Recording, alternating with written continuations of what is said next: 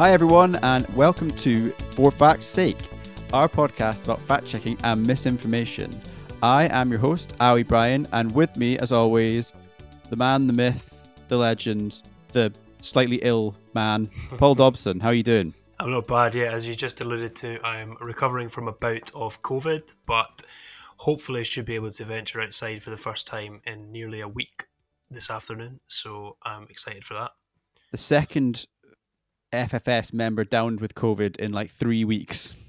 Yeah. What did you describe us as? The illest podcast on the internet. The illest podcast on the internet, yeah. And our guest this week is recovering from some other illness, so maybe this will be our last episode. We don't seem strong enough for the modern world as it stands. We are sort of quite appropriate to be doing a podcast on viral misinformation, though. Ah, that's good. That's good stuff. Yeah, cheers. Thanks. We speak today on a quite momentous political day in Scotland. Peter Murrell, Nicola Sturgeon's husband and the former SNP chief executive, has been arrested as part of an investigation into the SNP's finances. We're not going to say too much more about that at this stage because it's an open case and we do not want to get done for contempt. Certainly interesting times in Scottish politics, and no doubt there'll be some fact-checking work to be done over the next few days and weeks. That was some phenomenal fence setting. World class. Thank you very much. Thank you. I'm sure everyone will be happy with that. On this week's show, we are talking about the far right and the misinformation that they propagate and how they've been involved in recent protests and how they seem to be gaining somewhat of a foothold in various issues around Scotland and the UK. And to talk about that, who have we got lined up, Paul? Yeah, we're doing a internal call, so speaking to our esteemed ferret colleague Jamie Mann, who has been covering this issue for a number of years alongside other ferret colleagues. So where do you think he's best placed to talk about that? So we've got him coming up very, very soon. And we've also got Paul's Curiosity Corner, which is on something you could say a bit less serious. Yeah, this week we're looking at an image which I'm sure you've all seen of the Pope in a rather lovely puffer jacket and why that was not all as it seems. Excellent. So we'll start with Jamie and we'll end with the Pope. What a podcast. That's the dream lineup.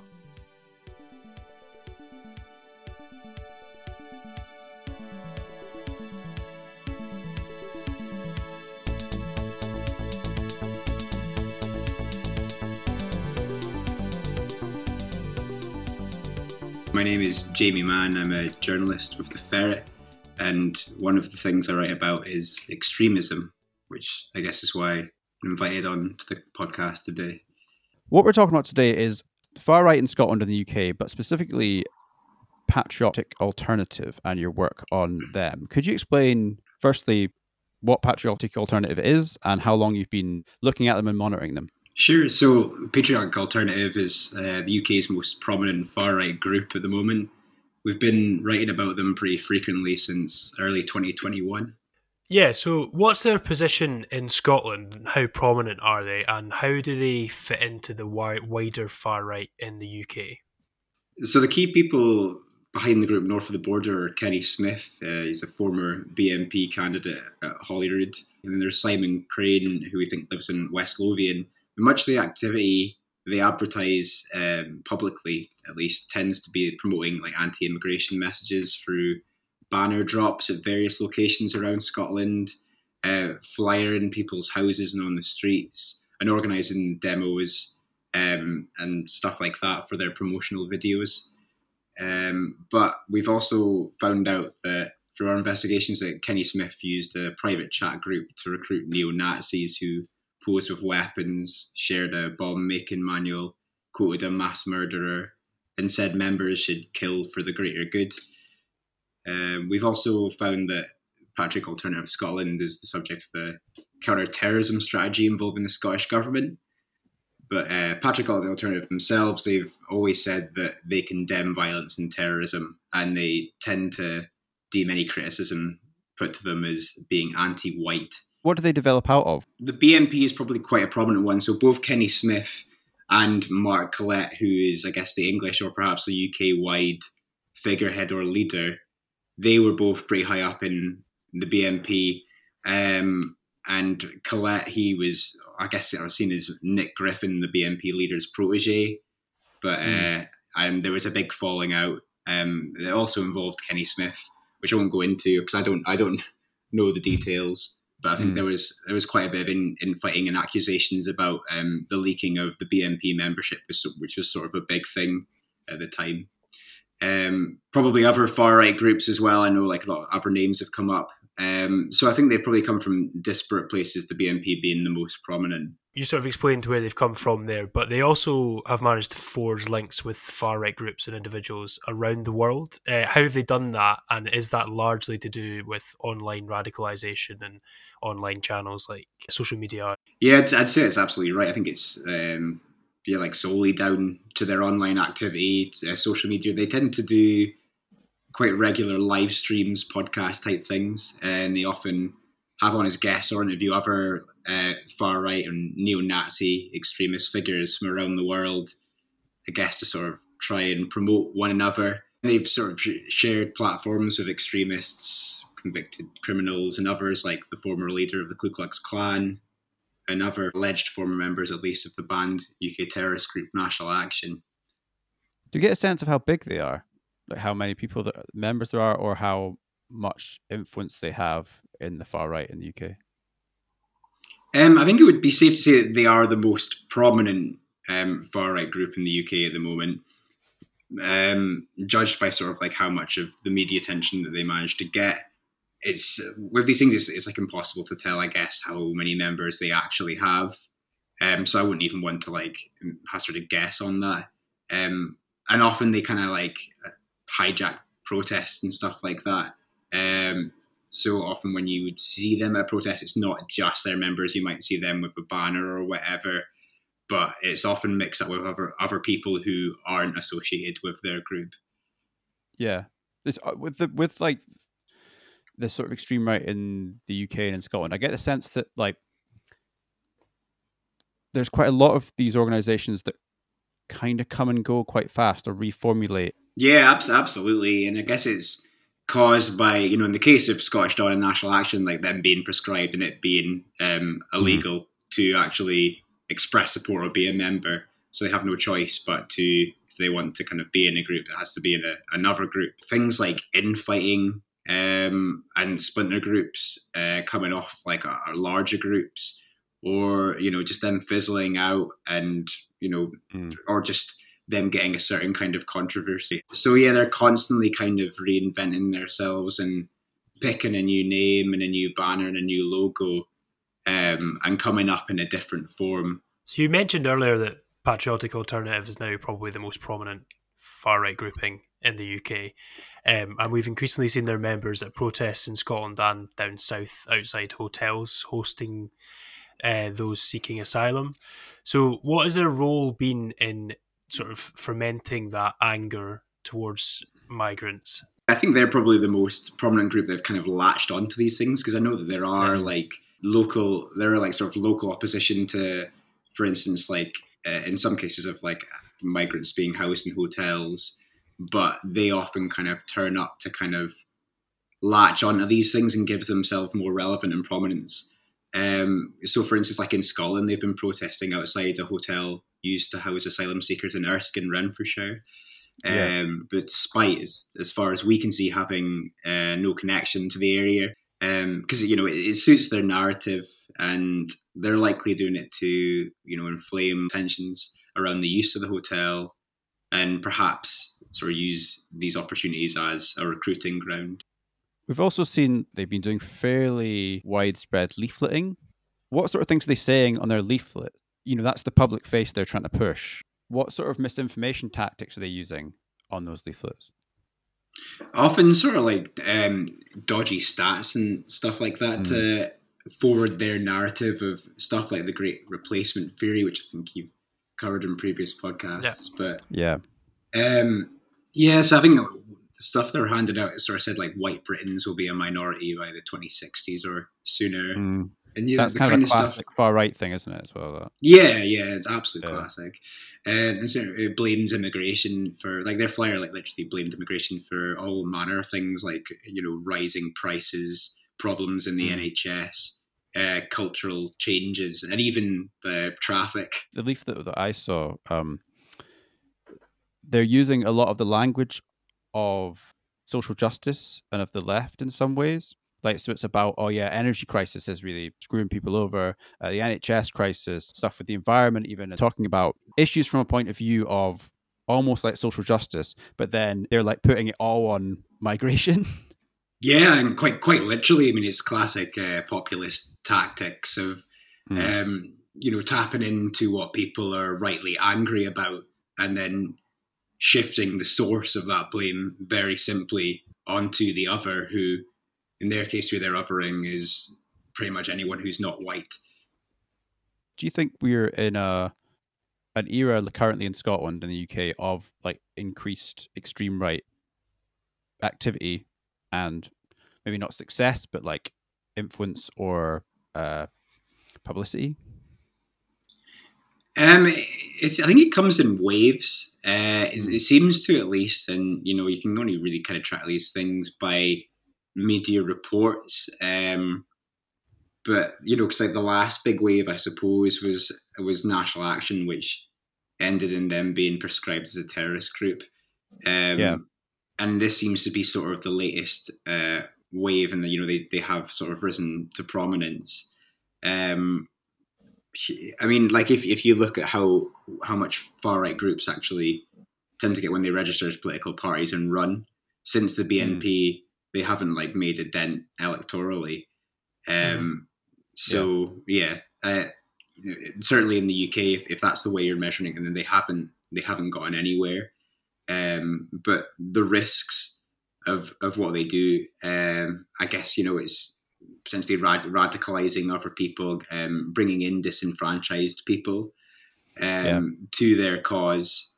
And as we've seen with other far right groups, it's not even necessarily their members that can be the most dangerous. It can be just their supporters, or even you know, from like Right. a Yeah. teenager in his bedroom, to someone that is having a mental health crisis or just harbors really resentful views in general. They can sort of radicalize them.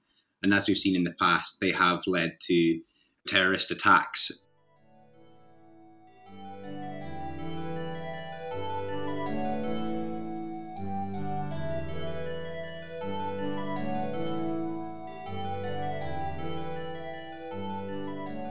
Welcome to Paul's Curiosity Corner. This week we are discussing something that is very close to both of our hearts, I think, and that is namely the Pope's sartorial choices.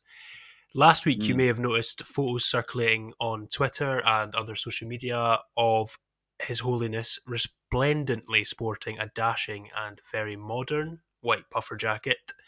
But that wasn't quite what it seemed. Can you explain why, Ali? Yeah. So as you say, this picture went really extremely viral in the last few weeks. It was shared tens of thousands of times across social media platforms. But unfortunately for everyone, it was a fake. The image was actually created by an artificial intelligence art tool called Mid Journey. So, how are photorealistic images such as these created by AI? So AI image generators, probably the best known one is called DALI. You might have heard that. Yeah, That's this is created by the same people who do ChatGPT. But they're basically designed to make images based on a set of prompts or instructions. So you can go into one of these public ones like DAWI and suggest a prompt, like for example, the Pope wearing a Balenciaga puffer jacket, and if you want, and the AI system is able to learn from large sets of images which already exist and are sort of fed into it to create a new image that's similar to what is available to it in that data set. So essentially, in the example of the Pope, it's able to learn what the jacket style might look like and what the Pope might look like, yeah. and combine these into these different inputs to create a realistic style new image based on the inputs which are already there. Okay, why do you think this particular image gains so much traction? Because you see quite a lot of these AI images floating around the web. Yeah. Do you think it's because it was kind of slightly mundane? There wasn't anything particularly shocking about it. Yeah, well, I heard it described as the first mass level AI misinformation case. Part of the reason, as you say, is because it's quite frivolous and not a serious political issue. This is something we've done in our training and I've been talking about for a fair while about images and basically sort of keeping your guard up regarding images, no matter how serious or not they are.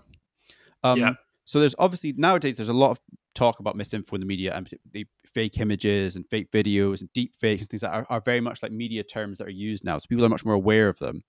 But and so hopefully people are a little bit more cautious about sharing stuff, um, and making sure they try and verify things in the ways that which we've said many times on this podcast before. But these are usually tied to politics, certainly in the media. It's about how serious these things are. So fake images that are to do with pictures of U.S. presidents, or images taken out of context in serious like natural disasters or in war situations like in Ukraine, things like that. These are kind of serious political news events. But people obviously online, a lot of people do is share memes and funny Yeah. images and videos and things like that.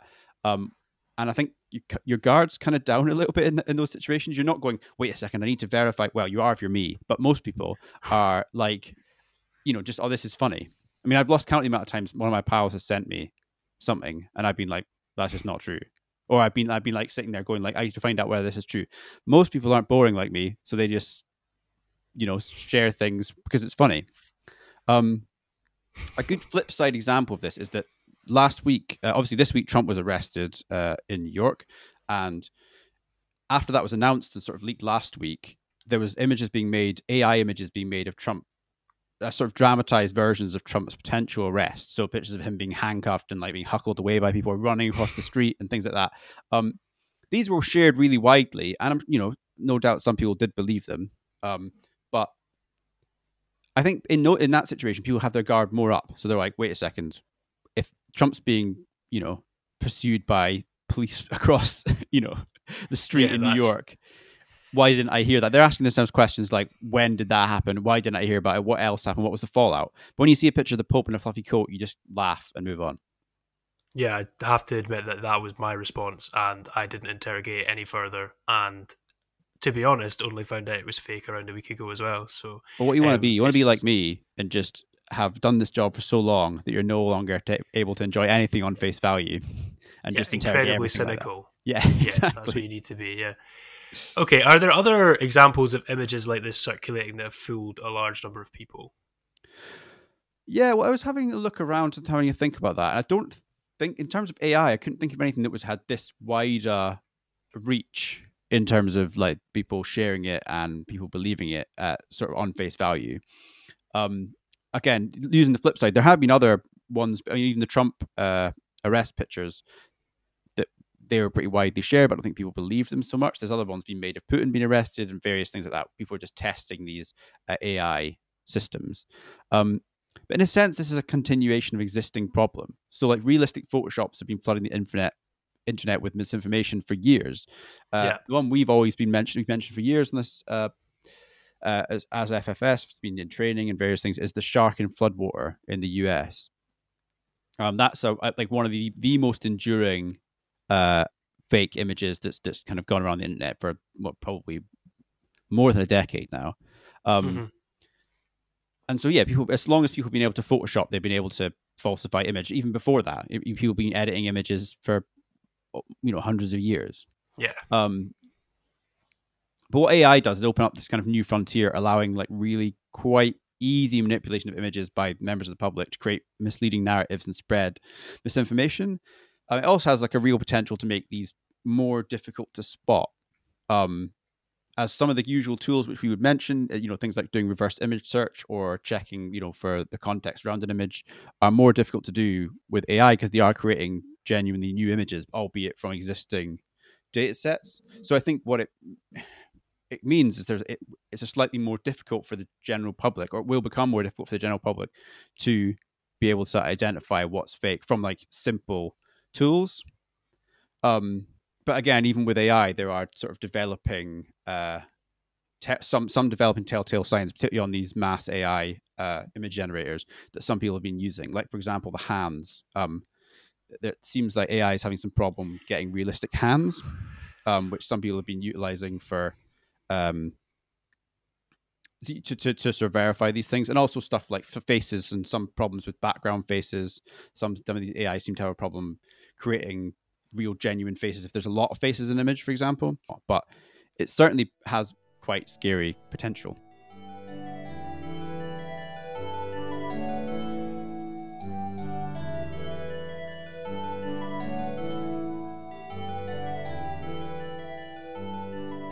That's all we've got time for this episode of For Fact's Sake. Thanks so much for listening, and thanks to everyone who's given us 5 stars on various platforms. It really does help. I believe we've now got 5 stars on Spotify as our average, which is pretty good. You can get in touch with us in various myriad ways. Paul, do you want to describe some of them? Yeah, we're all over social media. You can get us at Ferret Scott on Twitter. We've also got our Facebook page and the Ferret Underground Facebook page, which some of you may be members of. And we also have our now middle-aged community forum, Mm. community.theferret.scot, where our journalists hang out and you can give us leads or ask us questions or respond to polls. Lots of different stuff that keeps you engaged with the journalists here at the Ferret. We will see you next time. Bye. Bye.